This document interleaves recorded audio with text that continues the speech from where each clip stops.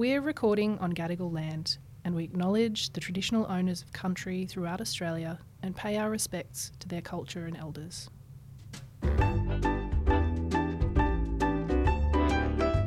I'm Karina May. And I'm Claire Fletcher. And we love rom-coms. They're our favourite kind of love stories. We love reading and watching rom-coms so much we started writing our own. We're always chasing that rom-com feeling. You know the one. Warm and fuzzy one. And we might not be experts, but by God, we're enthusiastic. Yay. It feels like so long since we've done this. What has it been, like a week? 2 weeks? I know. And we were just saying, like, episode 8, how did we get here? God, we're so professional. I know. That's almost season 1 wrapped, I would think. But the special this week is Wanderlust, which we will dig into. And I think we thought we would do that because by the time this episode is coming out, there's something else is going to be coming out, Karina. What could it be? I think actually it's probably out the day before this episode drops, is it? Or around about. But my second print book, romantic comedy Never Ever Forever, is out. And I'm feeling good about it. I really wish we were on a radio show where I had a button I could press that would just be like a crowd cheering. Yay. And so that book, for loyal listeners, will know that that spans Mudgee to Mumbai. So partly inspired by a trip of mine to India, which we will get into when we talk more on Wanderlust later in the episode.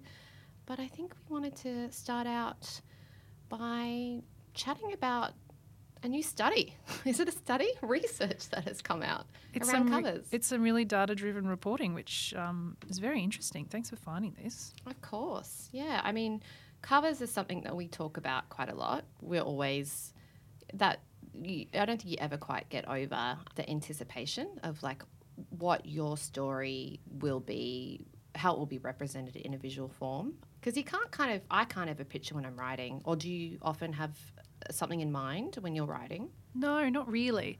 I mean, I suppose it's one of the most tangible things that comes out of your work as a writer, as opposed, like, there's obviously the physical object of a book.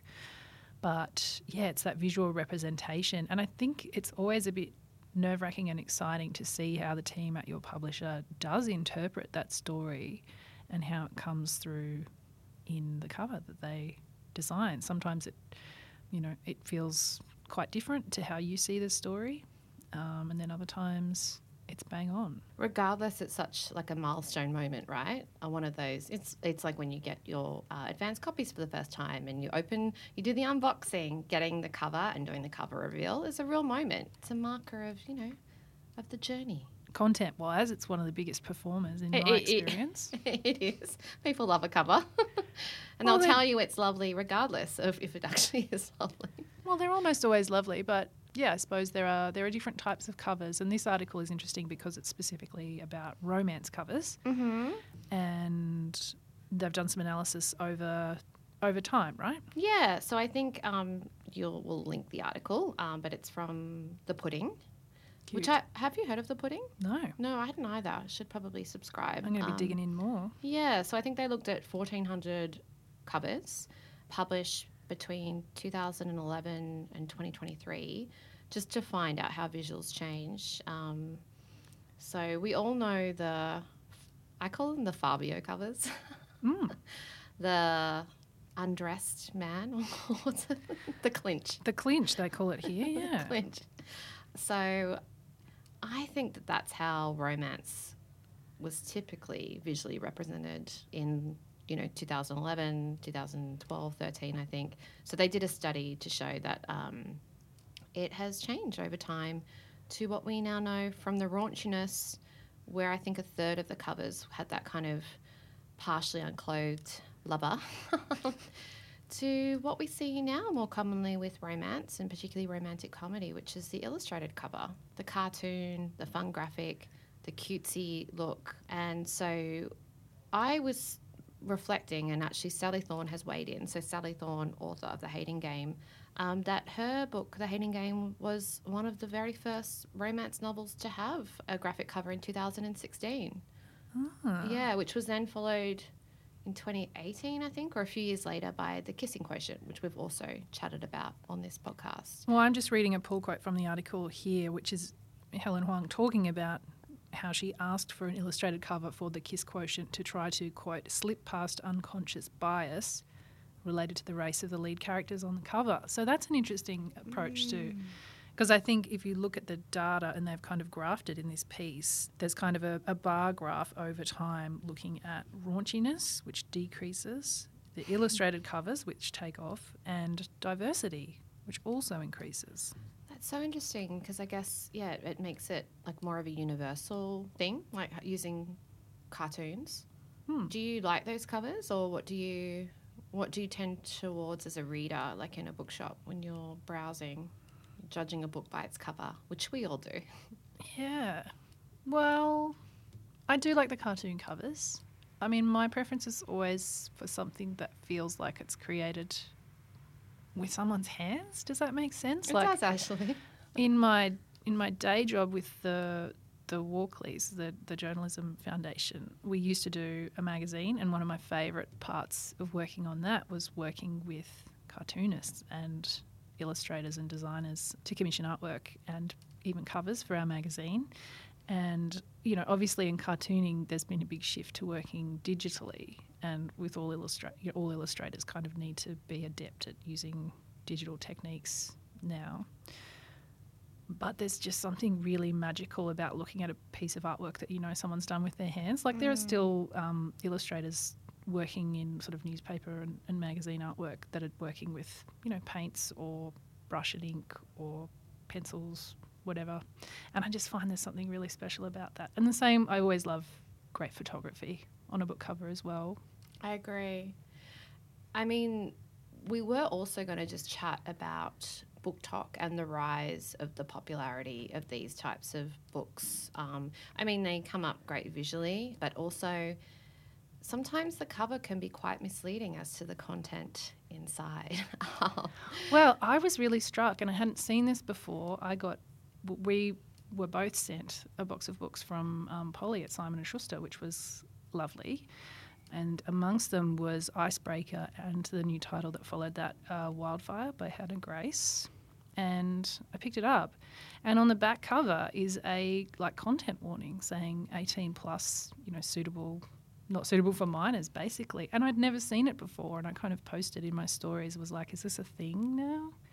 You know, age warnings on books. And I think from a lot of the messages that I received back, it's kind of there for booksellers and parents, and kind of relates back to the fact that a lot of these covers maybe make a story look younger than it is, or I think there's been instances where books appeared as YA and were maybe even shelved in a bookstore as YA.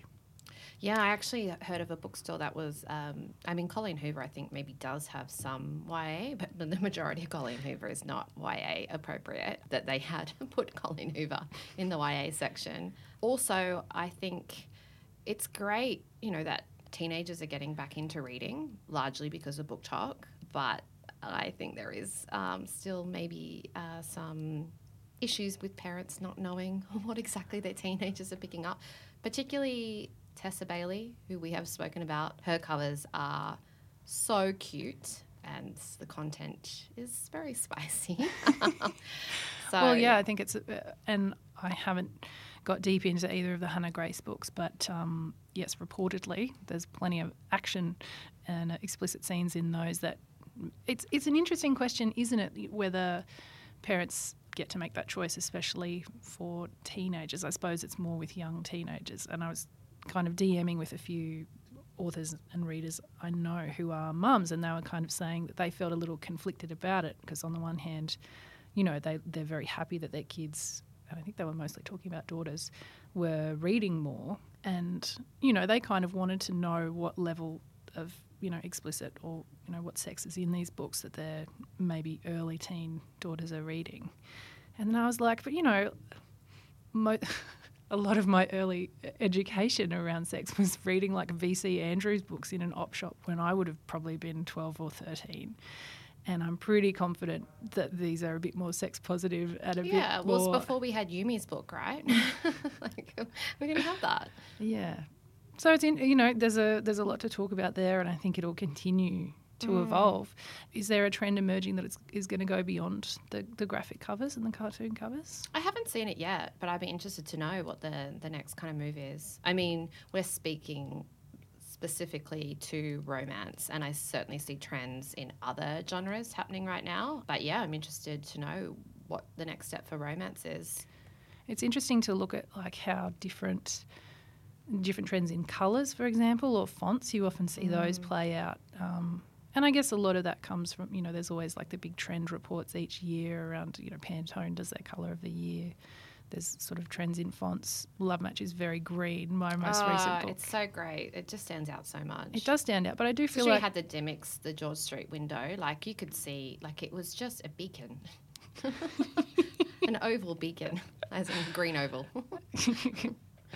But even the font, like I remember looking at the latest Natasha Lester book, and I feel like, and because it's 70s set, whereas some of hers were earlier, like historical periods, I feel like it used a similar font to the one that's on the cover of Love Match, and I think that does again to speak to a kind of bit of a mini trend there, maybe. I didn't notice that, but you're right. I recently was in New York, you might have heard that, and visited a dedicated romance bookstore that's just opened up there called the Rip Bodice. And what struck me as soon as I stepped foot in there, although, I had seen previews online, which is what got me there in the first place, was the colours. I mean, it's such a fun store to walk into because they have shelves and shelves of these like beautiful, fun, poppy graphic books that you instantly just feel joy, right? It's like that rainbow pastel candy store. Yeah, and the shop itself is painted like pink, and they've just done such a beautiful fit out. It's owned by two sisters, and it's such a joy just to walk into a space that's dedicated to romance books. I think a lot of us kind of watched their renovation in real time on Instagram. It's just so beautiful, and I love that exists. I know, and it's in Park Slope, near where you used to live. Yeah, we were in South Park Slope. Yeah. What street is it on? Can you remember? Oh, gosh, please. I barely made it there with my GPS. But I was attending the book launch for Meryl Wilsner's book. Cleat Cute. Cleat Cute, yeah. And you mentioned their book on one of our early podcasts. So the fact that was able... I lined that up was so fun. And you brought the book back for me. Thank you. I did. A signed copy. You're the best. So our trope of the day. Our theme. Maybe we should rebrand this. Wanderlust. So, yeah, as previously mentioned, I love writing in a Wanderlust type way. Well, that's part of, you've got a really great sort of mission statement for yourself as an author, don't you? Yes. Well, I think we've spoken on the pod before about, I thought, how can I make my trips tax deductible? So I was like, I'm going to give myself an author tag.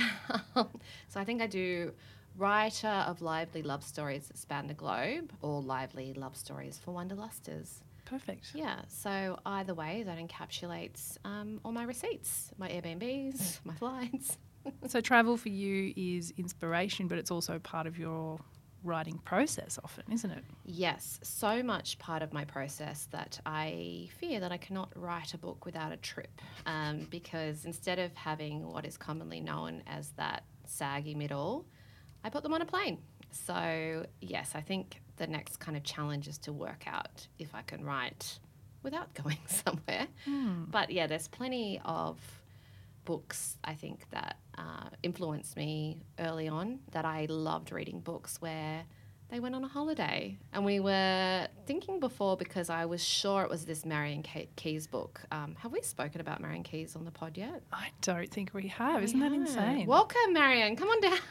Friend of the pod. Friend of the pod. We'll tag her and see what happens. She's a bit of a fairy godmother of the pod, I'd say. Yeah. I mean, she's great on Instagram. I love her videos. Just very calming presence she has, and so much spark. She's very sparky. By all accounts, a very sort of generous person with her time as well. I think she's often reading work from young writers. She'll often endorse, other writers' work. I'm trying to remember. I think I maybe talked when I was chatting with Caroline O'Donoghue. I think she was talking about how Marion had been kind of a champion of her work and was a really lovely that's beautiful person. Yeah. So I was trying to work out. There's a book, I'm sure it's Marion Keyes, where they go to Greece. And we tried to find this on Google, and all it would give us is Rachel's yeah, holiday. and I'm like, which the one where she does not go on holiday in the No. traditional sense. Rachel's holiday is to a institution. We must talk about that another time. Yeah, we do. I think it could have been Lucy Sullivan is getting married. Either way, when I thought about starting to try to write my own stories, the travel and the trip stuff just seemed integral to the enjoyment of me writing it and what I enjoyed to read. I think there's that saying, I don't know whose the quote is, but read what you want to write and write what you want to read. And that was how travel made its way into my stories. I guess travel is really great territory for these stories, which are so often about, you know, our heroines figuring out who they are. And usually if you look at like the classic structure of a narrative, the hero's journey, literally a journey, and so often it's about someone being forced to strike out from what they know into new territory and sort of figuring out stuff about themselves along the way. I actually think I'm quite a literal person, and I think I might have even read they go on a journey. So I was like, we have to go on a journey. In the same way, Never Ever Forever. There's a writing device called Save the Cat when you're trying to, I guess, get your readers to think more fondly about a character that maybe they haven't thought of quite as fondly. And I quite literally have a Save the Cat moment in Never Ever Forever. And I think that happened because I'm like, how do we get everyone to like this character more? There's a book called Save the Cat, so I literally had them saving a cat rather than the metaphor of saving the cat. Yeah. I never put that together and I even knew that. Yeah, the Save the Cat moment. So, you know, it could be anything. Rescuing, I don't know, wiping someone's brow. Oh, yeah, there's the Save the Cat moment, like the love contract. Will taking care of... what's the main character's name in Love Contract? Zoe, yeah, when she's sick. sick. The gastro incident. The gastro, because he's been an asshole up until this point, or, you know, at various points. And that's a real Save the Cat moment when he's looking. And same in the Hating Game, when she's sick in the Hating Game. Oh, yeah. I did it in 5 Bush Weddings. There's nothing like having a bloke have to take care of someone, you know, when they're not well to really like... Yeah. So I think I read so many writing craft books that I just literally, I think the hero's journey and the journey of that probably, I just applied that practically. I suppose the other thing about travel and, you know, new worlds or exotic locations is the fish out of water thing. You can really sort of contrast who your character is and how they're not fitting in. And I think that's one of the questions that I get quite a lot. Have I been to every place that I write about? Now, yes, I have. I've never written about a place that I have not been to. But how well can you know a place when you're visiting it, right? So when I write travel, it is always fish out of water. To date, it has been, because I think you can get away a bit more as well with the rosy coloured outlook as well. You know, in Duck, when Maxine, the protagonist, travels to France, it is like a snapshot, wondrous kind of time. It's not like the reality of living in a place. I wanted to touch on this actually. Yeah. In journalism, we talk about parachute journalism, right? Where someone is literally dropped into a place to cover usually a crisis, a war, a disaster, and then they're immediately parachuted out again. And you get a very different story than someone who is embedded or someone who is local. And I guess it's the same. What you're saying is it would be a different matter for you to set an entire novel in another country or another place. I would not feel confident doing that. In the same way that to date, you know, when I have characters based in Australia, they're living in Sydney, or, you know, as is the case with Never Ever Forever in Mudgee, she has just been parachuted into... I've seen me learning. I know. Parachuted there. And obviously when you're in a place, there's a lot of other characters. So whenever I have a character that, you know, is local to the new place, I will have sensitivity readers have a read. Like in Duck, I had a French reader read French characters. You know, you're also inserting for me, you know, a bit of the language just for the flavour, the tone. So I think that's kind of how I do it. Right or wrong, I'm not sure. But do you read for the Wanderlust experience, or like what? Sometimes I do. I mean, I'm I am saving Vanessa McCausland's Dreaming in French for when I can finally like take a bit of a break after work wraps up, because to me that's a real It's a so holiday. immersive. Yeah. And I mean, Vanessa's books are not romantic comedy by any stretch, and Romantic, certainly. certainly romantic. And she is such a beautiful, lyrical, immersive writer that I've been longing for her to take us overseas. So, Dreaming in French is her fourth book. And normally she will take us to the south coast of New South Wales. I thought you were like saying that she should be leading tours, which I would 100% my sign up gosh. for. But you're just talking about where she takes us in her books. Yeah. Oh, gosh, I would be all for that. You know, because you can see, I guess, how a writer views the world. And I can only imagine her leading a tour group and just, you know, we'd be, I think, dissolving in tears about the beauty of crumbling, like, mansions and, like, just really beautiful. So, yeah, when she came out with this book, I was like, all of this, like, beautiful, immersive feeling, and we're getting it in France. You're going to love that book. It's yeah, definitely a top read for me from this year. I've only read Vanessa's novel, The Beautiful Words, which is exquisite. And I feel like I got a sense for the things that she does really well, or the kind of way that she tells her stories, and in that there's a lot of really sensual detail. That one had settings in Tasmania. Is it Bribie Island? I don't know. Bruni Island, Bruni. maybe. Bribie. Bribie Island is like where retirees go in Oh, is Queensland. it? Not quite as chic as the kind of oysters and gin and wine and stuff. But yeah, in The Beautiful Words, it's all these like architecturally designed houses with gorgeous interiors. There's a lot of description of food. You know, there's a scene where two of the characters go to the markets that really stays in my mind, and the things that they eat. Oh, she just does that so well. So I'm really excited to see how she does it. Say, just wait with for the Dreaming Ile de in Riz French. The salt mines and the food, the French citrus, food. yeah. Yeah. So she immersive armchair travel. Like, it's the best. Especially, I mean, I was already doing it, but I think there was a bit of a rise of it with COVID. Yeah, and lockdowns, because it was literally the only way that you could travel. So I read quite a few books during that time, I think, that were very transportative. Yeah.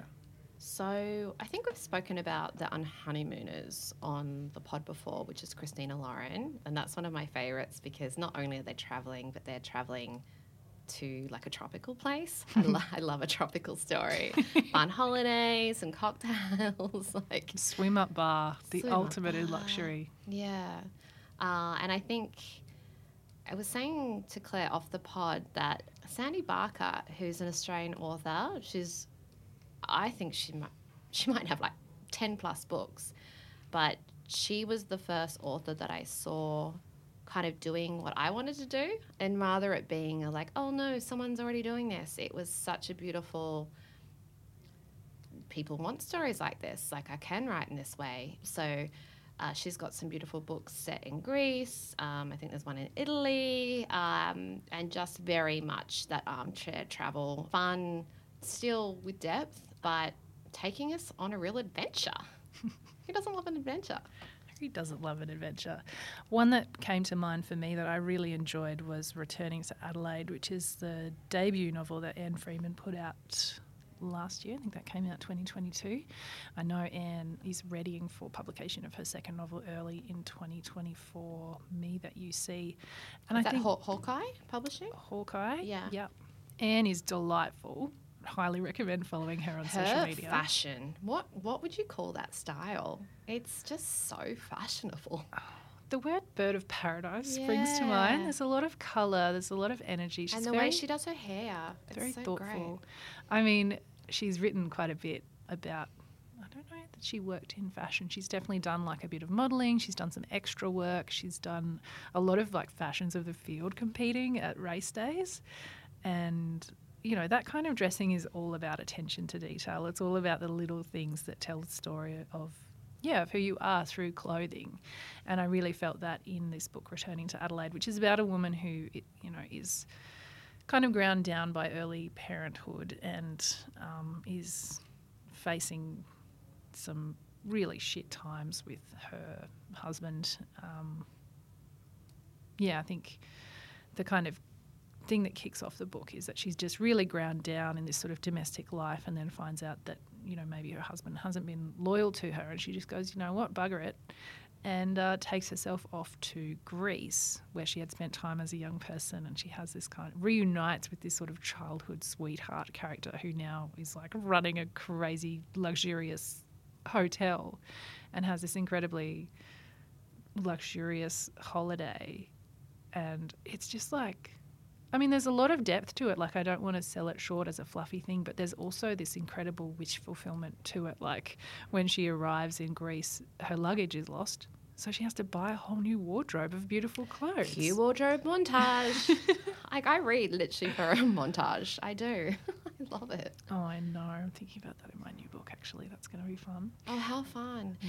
I reckon I have written so many plane scenes to the point where we've spoken about this a little bit, that I want to write this train book. And I think it's just because I don't know how else to write a plane. Like, we've had the annoying fellow passengers, the whimsical looking out the window, the getting too drunk on the plane. Like, gosh, I've written a lot of plane scenes. I need to get them on some type of automobile to transport them to the destination. Maybe it's time you did a cruise. Yeah.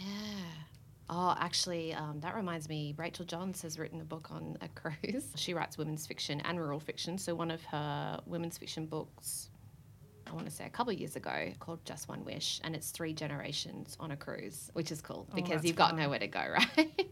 And it starts... Well, it's my worst nightmare, but... Yeah, and then from memory, it's been a while since I've read it. So, Rachel, if you're listening, sorry. But the youngest daughter is having like a cruise mats as well, a ship mats.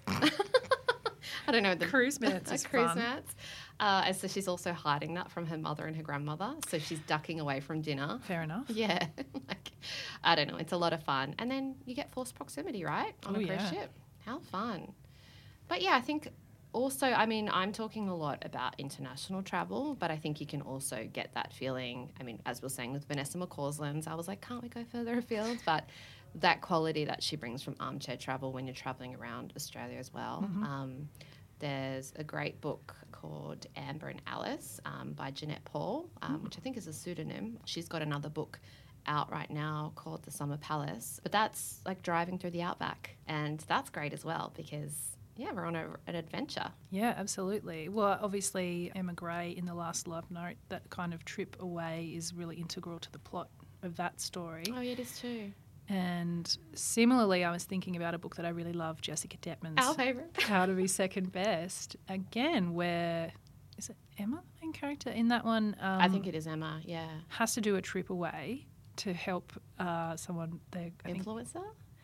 No, she's like basically, oh no, she's not even ghostwriting. She's editing a book for someone, and the writer has this like hideaway at Byron Bay or somewhere like that, and so Emma kind of has to go up there to put the pressure on. She's kind of got the publisher saying, deliver me the book or else. But it means that she has to leave this really kind of messy domestic situation that she has at home, where she's really beholden to not just her own husband and child, but that husband's new partner and child. And so it takes her out of that situation and gives her this chance to be a different version of herself, maybe connecting with who she was as a younger person or figuring out who she wants to be away from those, I don't want to say shackles of domestic life, but yeah, there's a freedom to it. And again, that kind of wish fulfillment or I think a lot of the time, and I know like not all stories are for, women who have children and that kind of thing, but I think a lot of women who are reading to escape through these stories do have those domestic situations that they want to switch off from. Totally. I mean, it's the reason that I travel, and, not having children, just being able to escape from your life and, be able to think clearly away from not even domestic chores, but the structures in which we live. You can hear yourself clearly, and that you get a bit feeling, of perspective. You right? really do. Like, there's nothing like walking through an airport overseas just with you and your bag and your thoughts. Everything is put into perspective.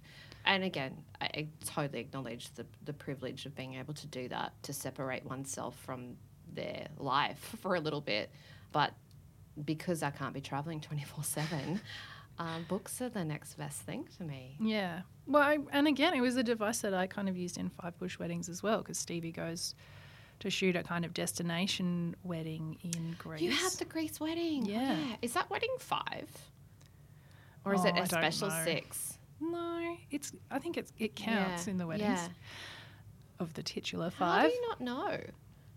Because, Don't well, ask me anything about Duck. I do not remember. This is something where we're really different, right? Because you need the title before you can tell the story, whereas I am terrible at titles, and they always come together quite late for me. So it was my agent that came up with Five Bush Weddings. She was like, how many weddings are in the book?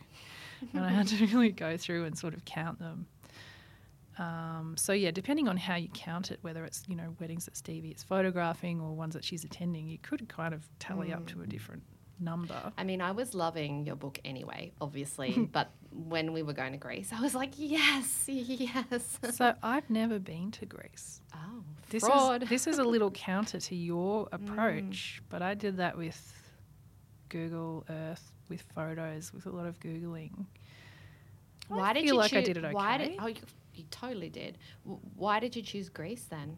Needed to be something remote because I knew I wanted a situation where it was going to become very convoluted for her to get home, and that was going to make, it really forces the plot, this kind of passage where she's away and it's like this holiday from her life where she kind of gets a bit of perspective and starts to think about maybe what she might want to shift and change her life. She's also away from kind of the two love interest men, and she's also like offline from her life, which is getting increasingly hard to do in a contemporary story, right? Having a person be not able to see their phone.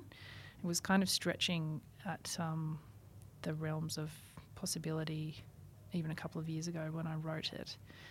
So, yeah, the idea of remoteness was important, and that she would kind of eventually land back in Australia and her find out that online all of this stuff had happened. But, yeah, I thought Greece would be really beautiful, and I liked the idea of describing that. As a wedding destination, I think I'd seen some beautiful photos. I was like, I'll just copy that.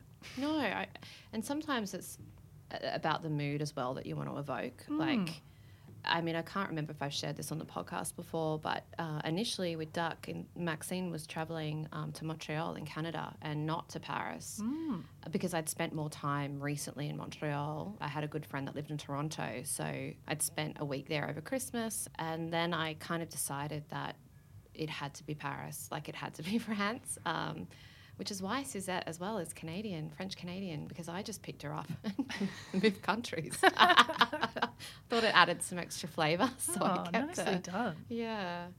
And even with Never Ever Forever with India, it's not a place that I've been to the most recently, but I think it took me 1 year after coming back from my trip to India to work out if I enjoyed it. And so that was something different for me. It was such an overload of senses, as I'm sure that even people that haven't travelled to India could imagine, that I never had time to process it while in the moment. I didn't get those moments of reflection at night or the night. I just couldn't process. It was too much.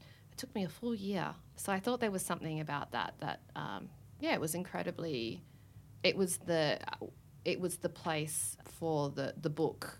It encapsulated the mood that I wanted my heroine Rosie to have.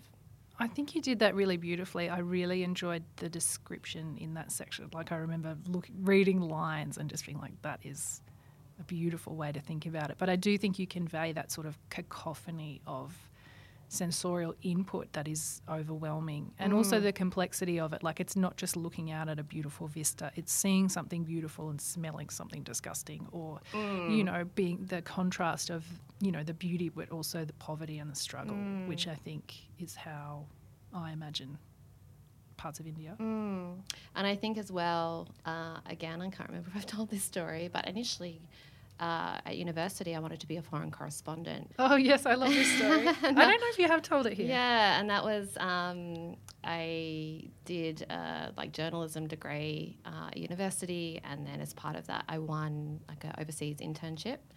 And I had been studying Indonesian actually at high school and university, so I had put in my placement for Indonesia, where I spoke the language or spoke more of the language, and I got Thailand.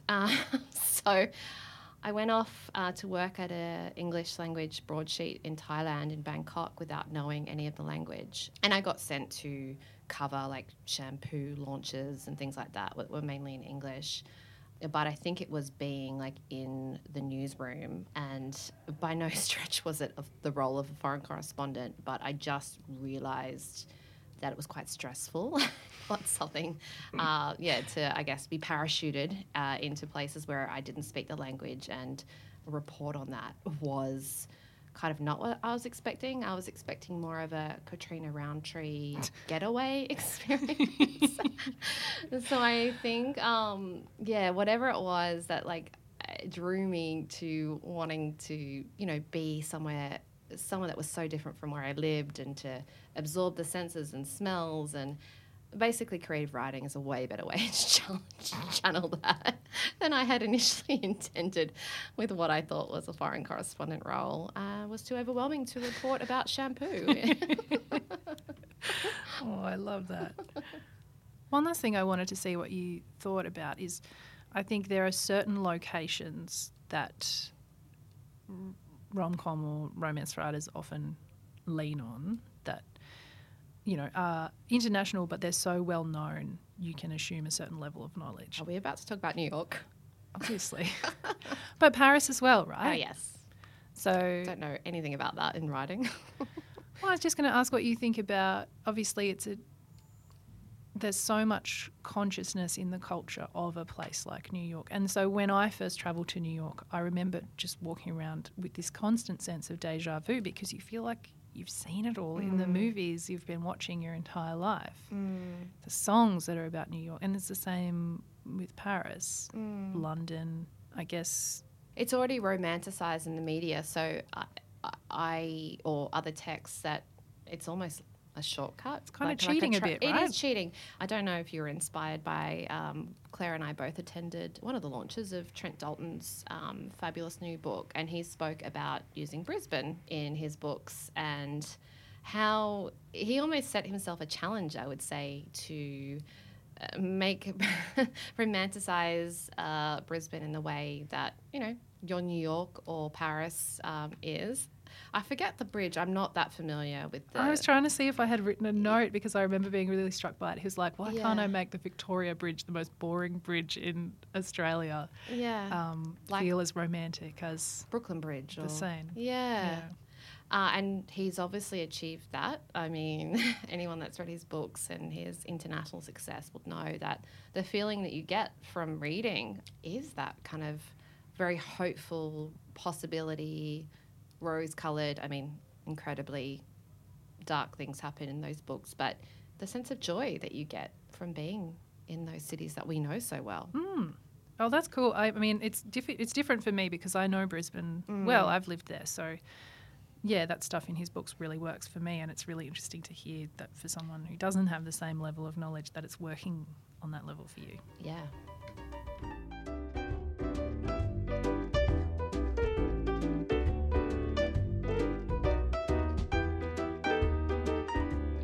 Now and then. For now and then, I wanted to talk about something that feels like a bit of a lost genre to me, and that is the action romance. Oh, yeah. So I had a very fun sleepover at my friend Pi's house when I was in Melbourne a little while ago. And like an adult sleepover? Right, I stayed at her house. Cute. And I don't know if this movie is legitimately as awesome as it felt, or if we were just, you know, we'd finally got like a baby to go to bed and it was just so fun to sit there and drink wine. But we watched The Lost City, which I think came out last year. I think it was 2022. Sandra Bullock and Channing Tatum. It's fun. I saw it at the movies with my mum and sister and can attest. That was gold. We were rolling around laughing. I found it very funny, and I found it so quite funny. clever. I mean, you know, it felt like they were both at great pains to show that they were in on the joke. And, you know, I guess there's a lot of sort of parody to it. But it also, like, said some things that I think we agree with at a very basic level about, you know, the fact that romance writers and readers aren't always taken very seriously. So, yeah, the plot of that is Sandra Bullock is a romance writer who's kind of, you know, lost the spark a bit in her books. She's thinking about packing it in, and a big part of her success has been this sort of leading male character that she keeps using again and again, and he's always not played by but sort of represented by this male model on the covers. And so Dash, this character, has a huge following among her readers, and so whenever she does a book launch, he's there. When you think about it, it doesn't really make a lot of sense, but I you know, you make all these little friends in this journey, so maybe they, you know, they just, she didn't know how to be a writer without him also in tow yeah, anymore. Where did her cover model end and she begin? yeah. Vice versa. Anyway, I guess there's a fun kind of like inversion of the traditional thing where like they go on this adventure and she's the smart one and he's kind of the himbo. And yeah, I think he gets most of his gear off at one point. There's sort of a leech scene that's very... Very Magic Mike. Brad Pitt is also great in this movie. Brad Pitt is great, and Daniel Radcliffe is the villain and he's very good. The casting is just, it really, I mean, look, the movie, the plot, great, but the casting, I think, is what elevates this movie. So it has this whole kind of like treasure quest, you know, there's villains, they're in the jungle, they're on an island. There's also a whole like subplot with her, I guess, publicist or publisher, Davine Brown, who is excellent in everything that she does and is a very funny part of this story.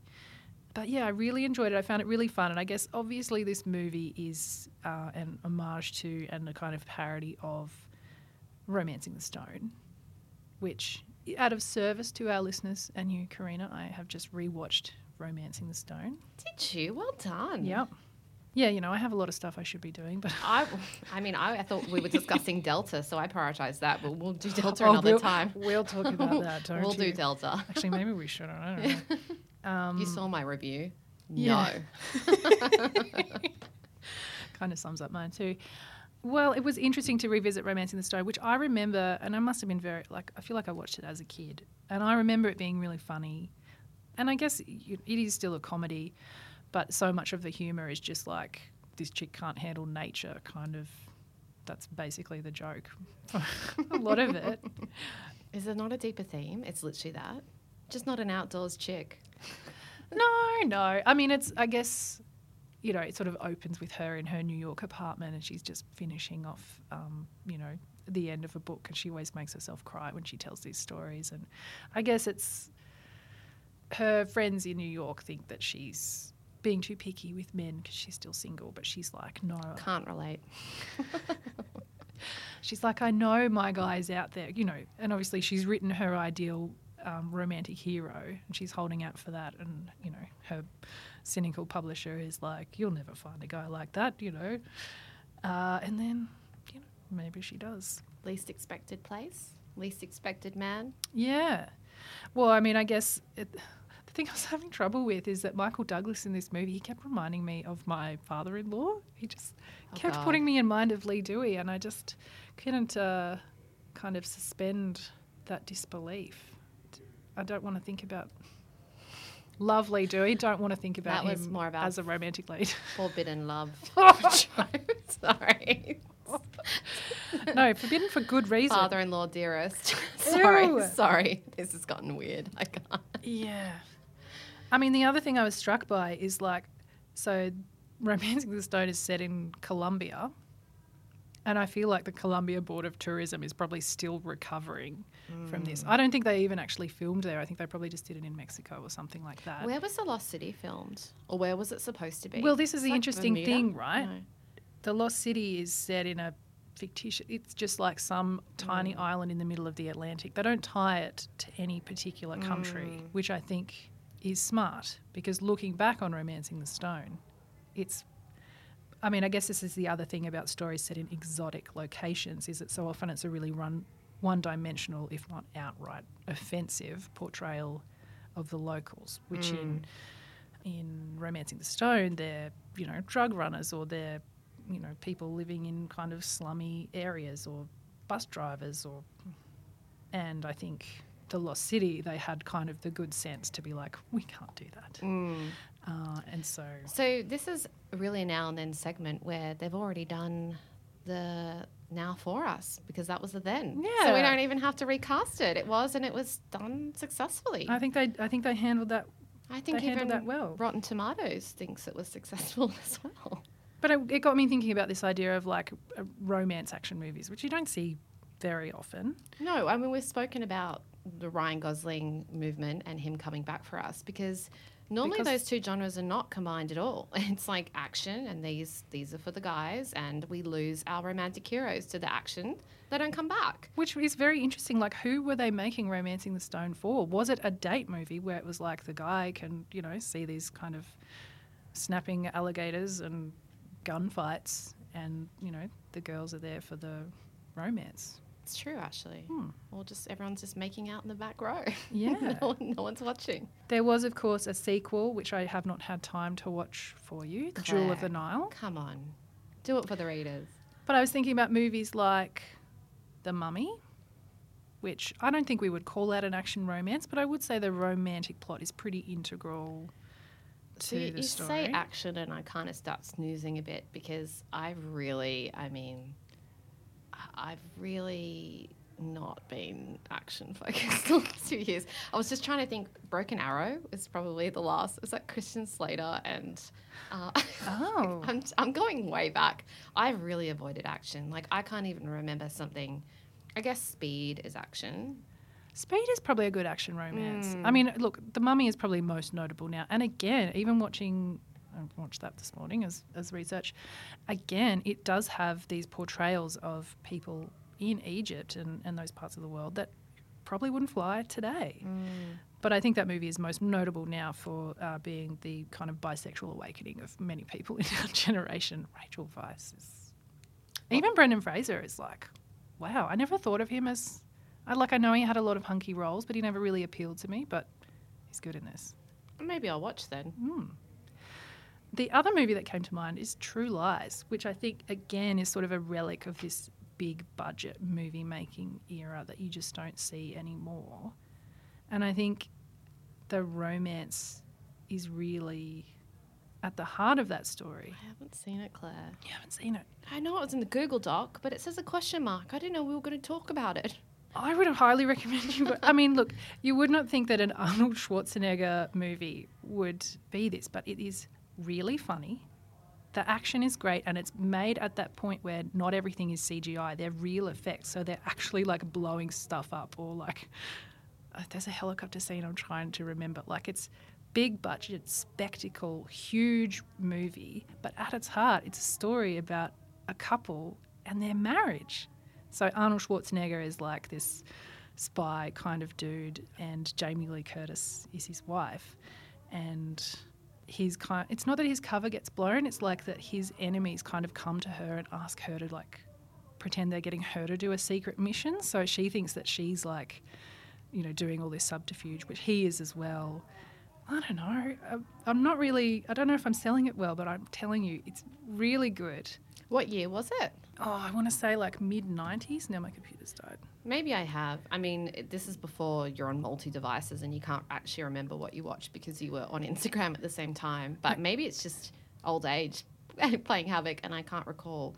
It's vaguely familiar, but maybe that's just because I'm familiar with Arnold and Jamie Lee. So it's 1994, directed by James Cameron. I really recommend it. I think it's really fun. And I just love that, it's kind of this story about a couple who have become really distant from each other in their marriage. Like, they've got a daughter who's like an early or maybe even a teenager, and it's like they don't know each other anymore. And through this ludicrous plot, they kind of fall back in love again. And she gets like a really sexy scene where she like has to seduce, someone that she's trying to take down through her spycraft. She looks amazing. Sold. I'll watch it, Claire. So that might be a bit of a left field recommendation for that rom-com pod, but there's comedy, there's romance, and there's a lot of things blowing up. It's really fun. Love it.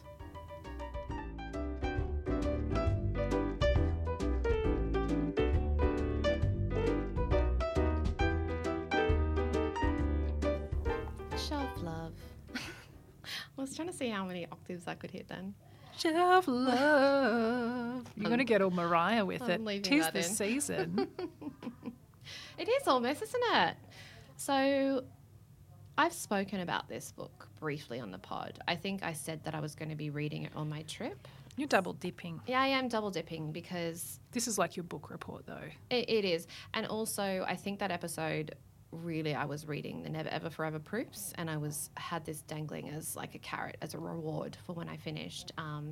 So the book is Amy Matthews's, it's hard to say, someone else's bucket list. So this is a book that's out in January with Simon & Schuster. It's actually already been published in the States to amazing reviews, and I can certainly see why.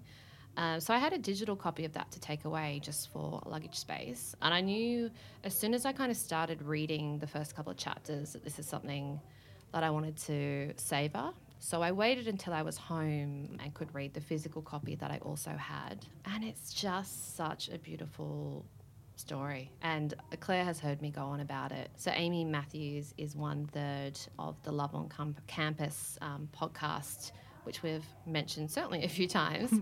So a doctor, A doctor of romance. A doctor of romance. She knows her stuff.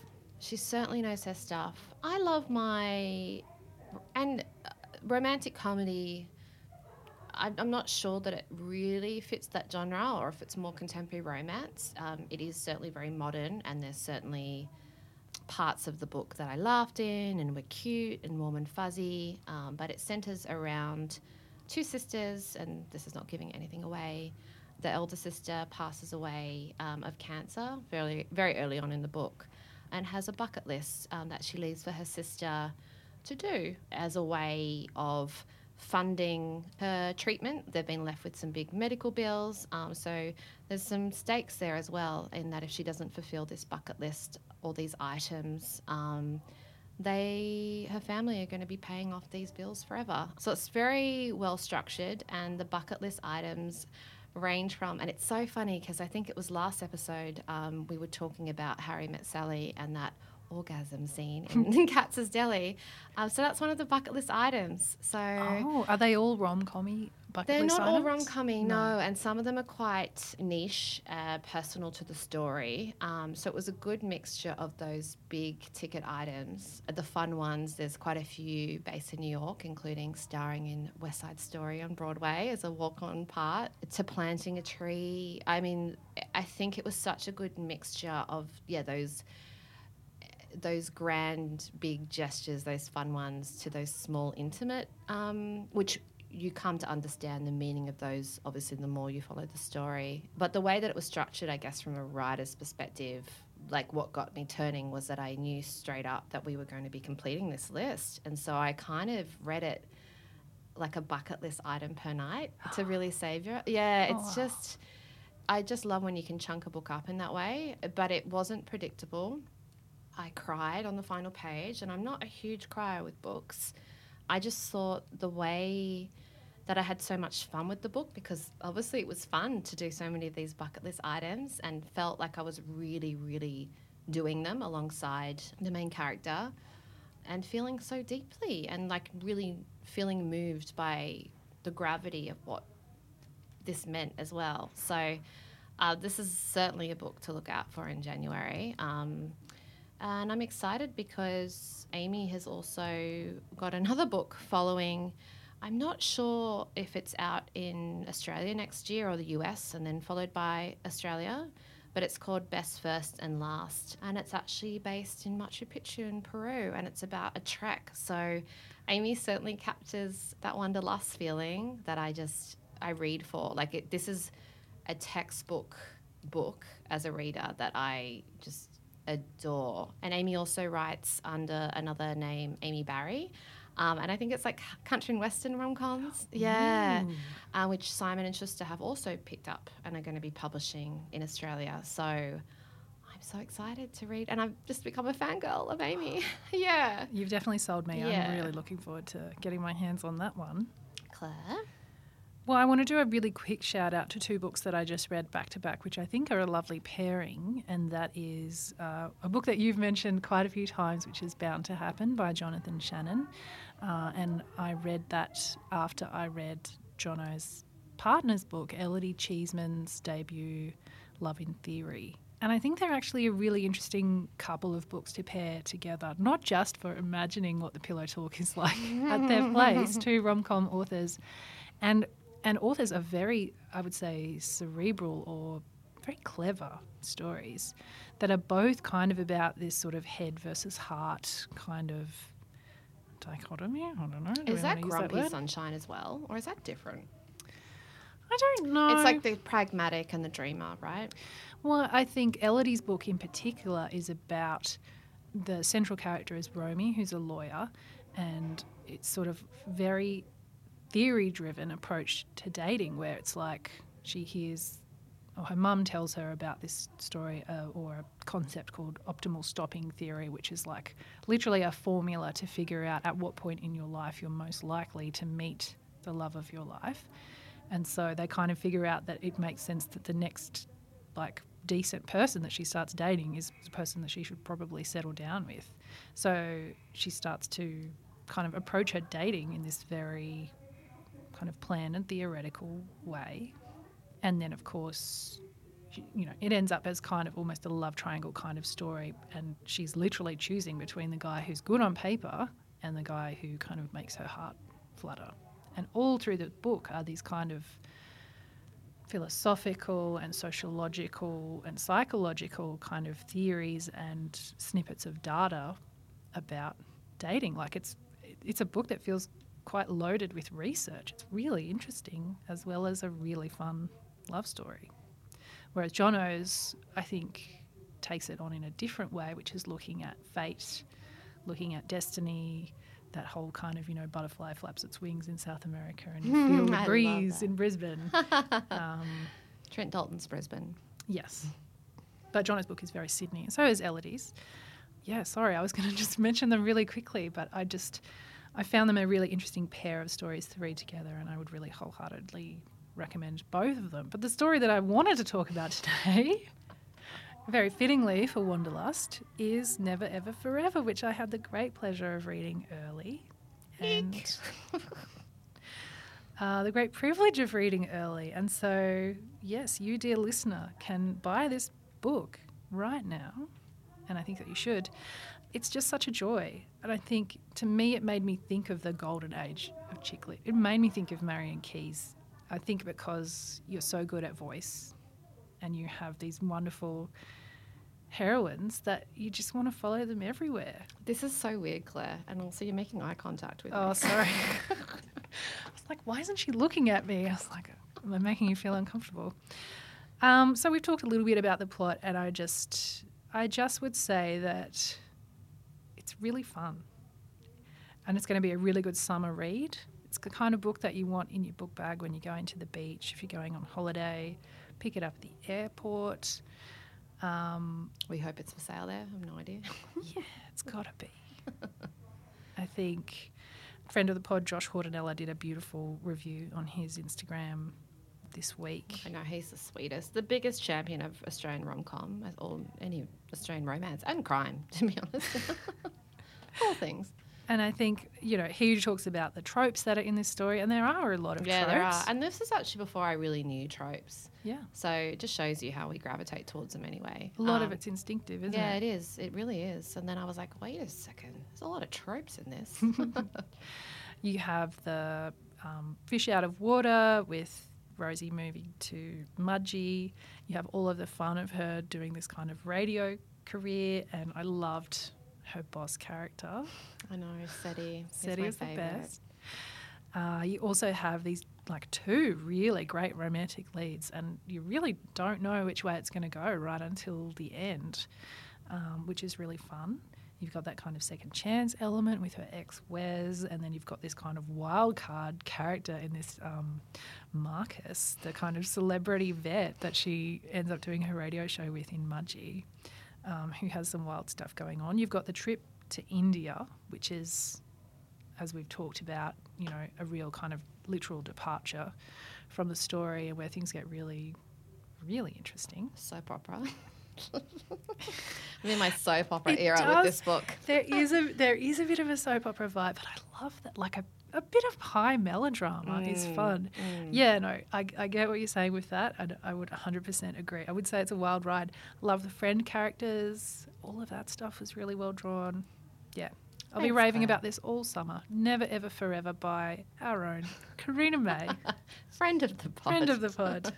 On the controls.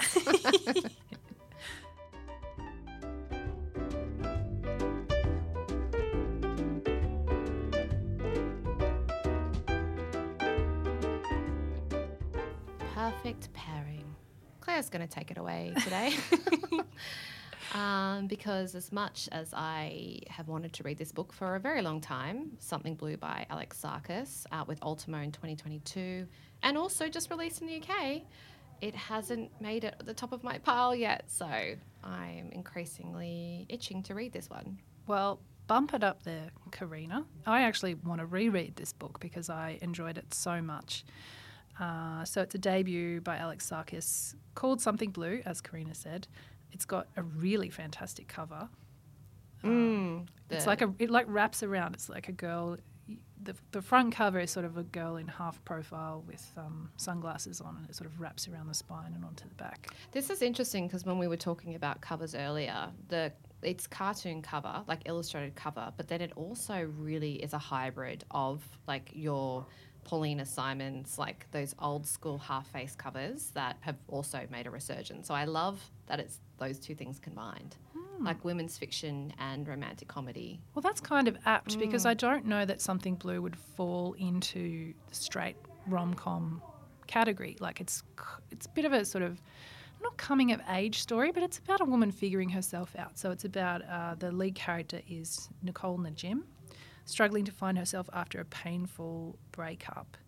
And to me, the magic of the book is the setting and the voice. And just as the author Alex is, the main character Nicole is Lebanese Australian and she's living in Western Sydney. And this book is a love letter to Western Sydney, but it's not saccharine. And so the way that Nicole, this main character, kind of rediscovers herself is through photography. So that's a kind of motif through the story, that she's taking these images of the places around her and the people around her and kind of grappling with, some of the social issues there. I guess religion is part of her life, and she's kind of seeing some of the hypocrisy of that as well as the comfort that it can bring, the way that the city's kind of changing in terms of development, and that plays into some of the main characters' sort of romantic options that Nicole has, one of whom is like a childhood friend that she's really drawn to, and then there's a new guy that she kind of starts seeing. And I didn't set this up very well because this is supposed to be our perfect pairing. And Yeah, I forgot. I was like, oh my God, this story sounds amazing. I know, you went straight into it. Yeah, sorry. What I was going to say is if you love, and fucking who doesn't, Looking for Alan Brandy, the Melina Marchetta Just drop classic. the F-bomb on our podcast. It's a first. Is it a first? I think it might be. Sorry. If you enjoyed Looking for Alan Brandy, particularly in terms of the way it evokes place and the really kind of fresh voice and humour of that character. And celebration of culture. Yeah. Yeah. I think there's a lot of common DNA with Something Blue. And I think Melina did do the cover blurb for this. This was one of the She first did. That's titles. so impressive. This was one of the She's first an icon. titles that Ultimo put out when they began. And so it would have come out... Beginning of 2022, I think. Vaguely, I recall. Yeah. But yeah. Yeah. Which is no excuse why I haven't gotten into it yet. So, I mean, this is a book that I think people are still finding. And I think when they find it, like, it's very well loved. I was just looking, like, it's over 4 on Goodreads. Like, people respond really well to it. I'm so excited to see that it's coming out in the UK. Congratulations, Alex. And So she had these great billboards, like, on the tube. Oh, I know. Like, what a dream. Alex is also this like incredibly glamorous, Oh my gosh. gorgeous person. If you follow her on Instagram, But also, she goes to a lot of weddings. yeah, and that feeds into this story. Like so much, there's a lot of a little bit similar to the Bush Telegraph in my stories, like gossip and the way that the community talks and sees and observes people and has expectations really plays out in a very similar way in these communities that she's writing about. The beauty parlour is a big like hub of the action, which, yeah, and I just think it's so clever. Really enjoyed, even more than the plot, even more than the setting, the voice. Okay. Which I've realised is what I read for. And I read for voice as well, so this is perfect.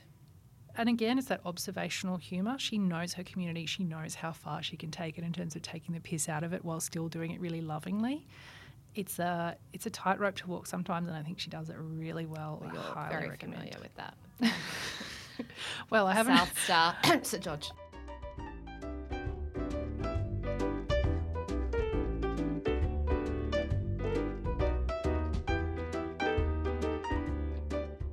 We will link to all the books and movies we mentioned in our show notes. You can sign up to our Substack to get the lowdown straight to your inbox when we drop a new episode. I feel like the show notes are coming out really messy on like Apple and Spotify. I put a lot of time into getting these links up in our Substack, and I feel like they just look like a dog's We all breakfast. really appreciate it, but I think what Claire's trying to say, for the best delivery, sign up. Otherwise you'd be picking through the hedges to get what you need if you're looking at the description in podcasts. Yeah, it's a mess. I'm sorry about that. Follow us on Instagram at thatromcompod and shoot us a DM if there's something you want us to talk about. And rate and review. We actually had a look at our reviews the other day and saw some beautiful new ones, so thank you. We will shout you out. We love them. Thank you. We love them. That's it. That was, I think, quite long and curly. Chunky. We just jetted on that journey, didn't we, together? So thanks for joining us. See you next time. Bye.